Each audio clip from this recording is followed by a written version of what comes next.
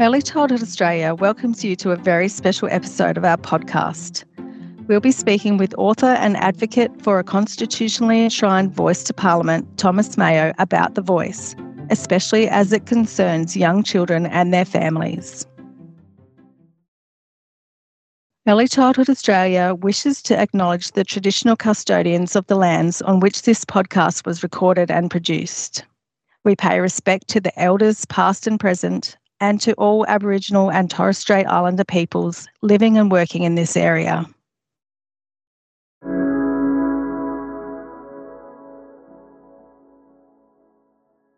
Welcome to our podcast. Today we are meeting on Larrakia country up here in Darwin, and we are delighted to be speaking with Thomas Mayo about the Indigenous Voice to Parliament, in particular with regard to young children and families. Thomas is the author of 4 books, including one of our favourites here at ECA, Finding Our Heart. Thomas is a strong advocate in the campaign for a constitutionally enshrined voice, which is one of the key principles in the Uluru Statement from the Heart. And Thomas is also an advisor to the Diversity Council of Australia and the From the Heart campaign. Welcome, Thomas. As I'm sure you're aware, ECA is a strong supporter of the Yes campaign, and we welcome the opportunity to make this podcast with you today, primarily to share with our 100 plus ECA staff and our 3,000 plus ECA members across the country. So it's been a very busy time for you, Thomas. Tell us what you've been up to over the last little while. Yeah, well, for 6 years I've been on the road, really, taking the Uluru Statement from the heart to as many Australians as I can. And that has intensified since the election in May last year, where we have a commitment from the current government to delivering on the Uluru Statement in full, which is voice, treaty and truth. The key proposal is a constitutionally enshrined voice, so been extra busy because we're heading towards a referendum. So at Early Childhood Australia, ECA, our vision is that every young child is thriving and learning. A part of that is about children being heard and having a voice. And in fact, our first strategic priority is to speak up for young children.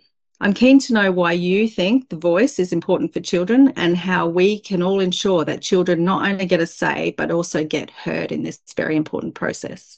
Yeah, well, I think it's important that we always keep our children in mind when we're talking about such reforms. This is a country that has a colonial past that came with genocide and forced assimilation, and the White Australia policy was the first thing that our forefathers in the Federation of Australia did, which has caused a lot of hurt and traumas for Indigenous people. But it's also a burden that we have carried through the generations, and we see this referendum to enshrine a voice as a great step in reconciliation to hear Indigenous people.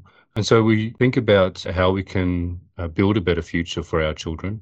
And it's the reason why I wrote children's books about this, because it's great for our children to understand this history, but in a gentle way. There's thinking about the age groups and what's appropriate at different times. But, truth telling is still important.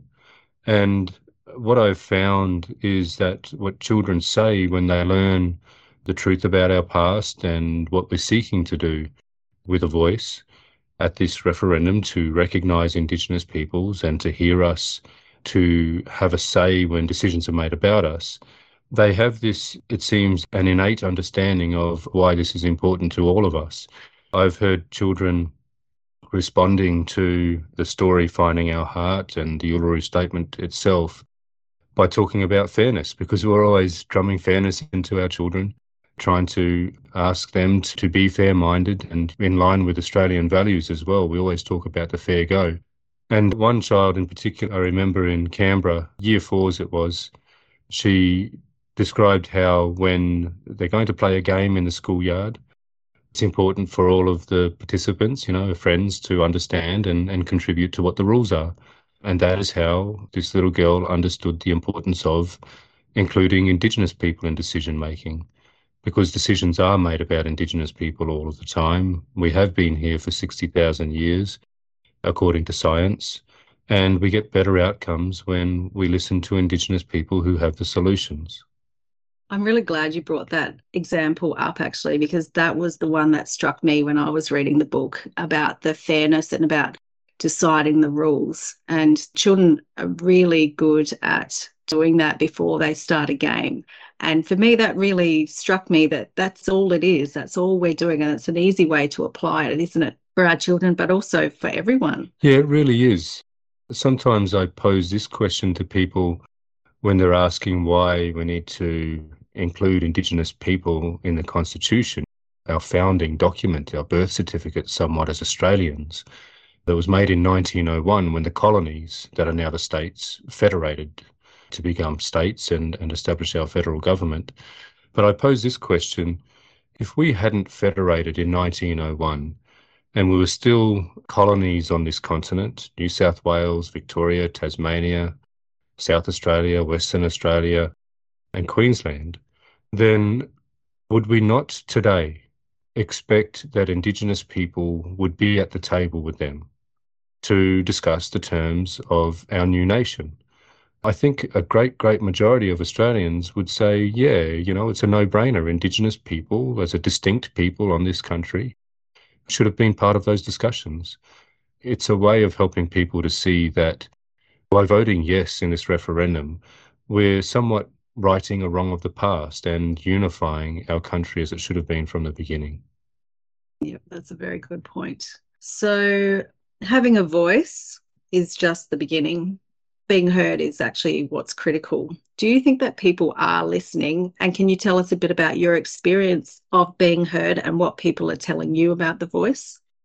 Well, it's a big country and politics is a hard place to navigate. And it's one of the reasons why we're calling for a voice is because Indigenous people, merely 3% of the population nowadays, spread across this vast continent, across over 100 different electorates, and outnumbered everywhere politically. We do need a voice, an enhanced voice, not to take over things, it won't have a right to veto or in other words, to force our parliament to do anything. It's not a special right, but it just provides the means for us to be listened to by politicians, for transparency in what we say, but also coherency in what we say, across all of our Indigenous peoples across the continent.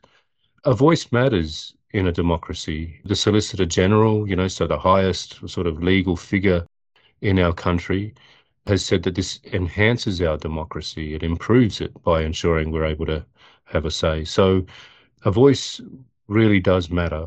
And we really aren't heard right now, and you can see that in the statistics. The life expectancy gap of almost 10 years, the incarceration rates, here in the Northern Territory, almost all of the time, 100% of the youth in detention are Indigenous. I think it's 6 times more likely to be imprisoned nationally, or actually it's a lot higher than that. But you see, the point that I'm making here is that it's not a matter of our culture, because we have a proud and beautiful culture. It's not a matter of our DNA or a lack of humanity. It is a matter of a political issue and an issue about being heard. And a voice will make a difference practically to improving Indigenous lives. So some people are saying that the voice is not enough or that it's going to create further divisions in our country. What are your thoughts on that? Well, this is a great balance, right? And I think we got it right, because you've got some saying it's not powerful enough, as you mentioned, and you've got others saying that it's too powerful. Again, a voice matters. It's a practical way of getting things done. There are issues that are common across all of the Indigenous communities in the country, such as housing, which affects health and also affects, social cohesion, infrastructure in communities. There's still a lot of communities without decent running water, education, and the way that programs are implemented and funded. A voice would be important to stopping waste, really, and see better outcomes for the taxpayer dollar.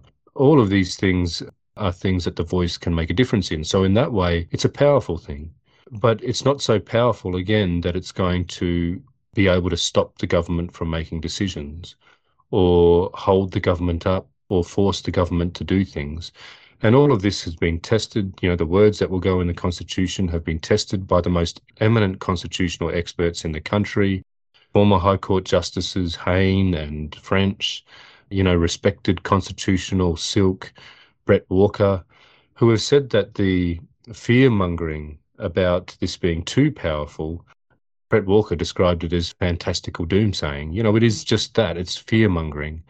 And so it's powerful enough to cause change, but not too big a step where it will take away or give Indigenous people special rights in this democracy. So, with the doomsday stuff and the stuff that some people are saying, how do you counterbalance that? Well, we've got to try and get the truth to people, and that's harder than we think it is, I think, because you mentioned earlier people, how they're able to hear this voice. They've got a lot coming in. You know, there's a lot of information these days because of social media. And, you know, we haven't got very strong laws about ensuring fact checking of what information people receive, what news they're getting. So it's a difficult task. And one of the reasons I'm doing this podcast with you is because I want people to hear the truth.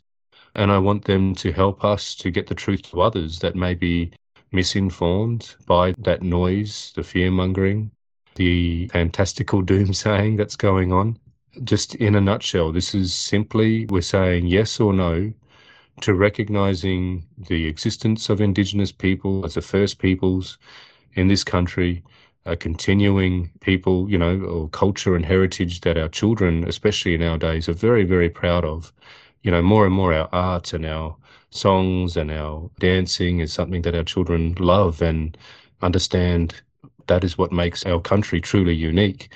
You know, not thongs, not mateship, not, you know, cooking on the barbie, though we can enjoy all of those things. And so I really want people to understand the truth. I know from experience that when people know the truth about this, when they have the information, then they tend to support it, and that matters. If you could fast forward and we're through this campaign, we're through the referendum, what do you see? What does it really look like, the Voice to Parliament? Well, it's simply a representative body, and that's not unusual in a democracy. There are industry associations and unions, and Parliament itself is a representative body where we choose our members of Parliament. So it's a representative body. What we'll see, I think, fast forwarding, is a great advancement in closing the gap. I think without this voice feeding the solutions in from our remote communities and even urban communities with varying issues, we'll see those solutions reaching the Parliament in a way where the Australian people have said through this referendum, hey, decision makers, you need to listen to this voice. I really believe that we'll see a more unified country, a country where we have embraced Indigenous culture and heritage, a country unique in the world that has caught up with the rest of the world in that we're the only like nation that doesn't have treaties or constitutional recognition of Indigenous people, and a country where there is greater equality. Because when we close the gap, what that means is that Indigenous people will be just as healthy as other Australians. Incarceration rates won't be through the roof, and something that we should all strive for. And if Indigenous people are saying that's the solution, then I hope that's enough for most people. We'll see a better future. So, just practically, what do you think we can do in our everyday lives to support the voice, especially with children and families? That's our core business. Yeah, well, we're coming close to a time, you know, we're only a few months away as we record this from a referendum. So we've taught our children. I know that ECA has done some wonderful work sharing what the Uluru Statement is with children who have taken that to their families now. But I'll cut to the chase now. I think it's up to us as adults now. It really is. For us to, as I said, spread the truth about this, share what you've heard in this podcast. Kerry O'Brien, you know, former ABC journo, and I have written a book called The Voice to Parliament Handbook. All the detail you need. It's a compact, small handbook with all the facts and the background to the proposal, some examples of how a voice will make a practical difference, and a frequently asked questions section that will be very useful. 50% of the royalties, author royalties, go to the Indigenous Literacy Foundation. It's only going to be useful until the referendum, so Kerry and I aren't doing it to make any money. We're not going to cover our costs. But that's just one tool that you can use. There's also the website, yes23.com.au. You can volunteer to support the Yes campaign on there, get more information, link up with local supporter groups. And also, lastly, there is the Together Yes campaign. So togetheryes.com.au, which is about supporting people to have kitchen table conversations with people that they can invite into their home or to a barbecue and have a structured conversation about what this is about and the truth of it all, and hopefully, help us to win by having conversations with people that we can influence.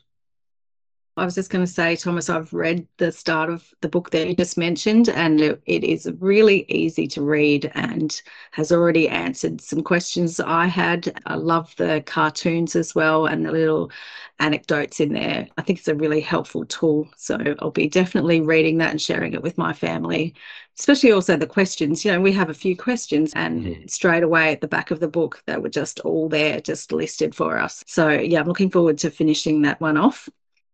So, Thomas, winding up, the work that you're doing on The Voice is so important, and I'm sure it's taken great sacrifice on you and taking you away from your family and your everyday life. At the end of the day, how do you feel playing such a big part in this important process? Well, I'm only doing what I know is right. I have been involved in advocacy for my people for quite some time now, and for years I saw how it was too ineffective. Harmful decisions were being made about Indigenous people with little listening to our people and no repercussions really for those such poor decision making. And I saw that the solution is for us to be guaranteed the opportunity to speak to the decision makers. So I've just always done what I think is right. It has been a huge sacrifice. I have young children and have hardly spent a lot of time with them, especially in the last 2 years as this has intensified. But we're not far away, and I have great faith in the Australian people. I have a strong belief in that we are people that are fair-minded. We really do believe in a fair go. And so I'm just doing everything that I can to give people the information that they are hungry for so that they can make a good decision come referendum time. I think your family would be very proud of you. Thomas Mayo, thank you so much for your time today and speaking with us at ECA about The Voice, and we wish you all the best for the next part of the journey. Thank you, Claire, and thank you everyone for listening to us.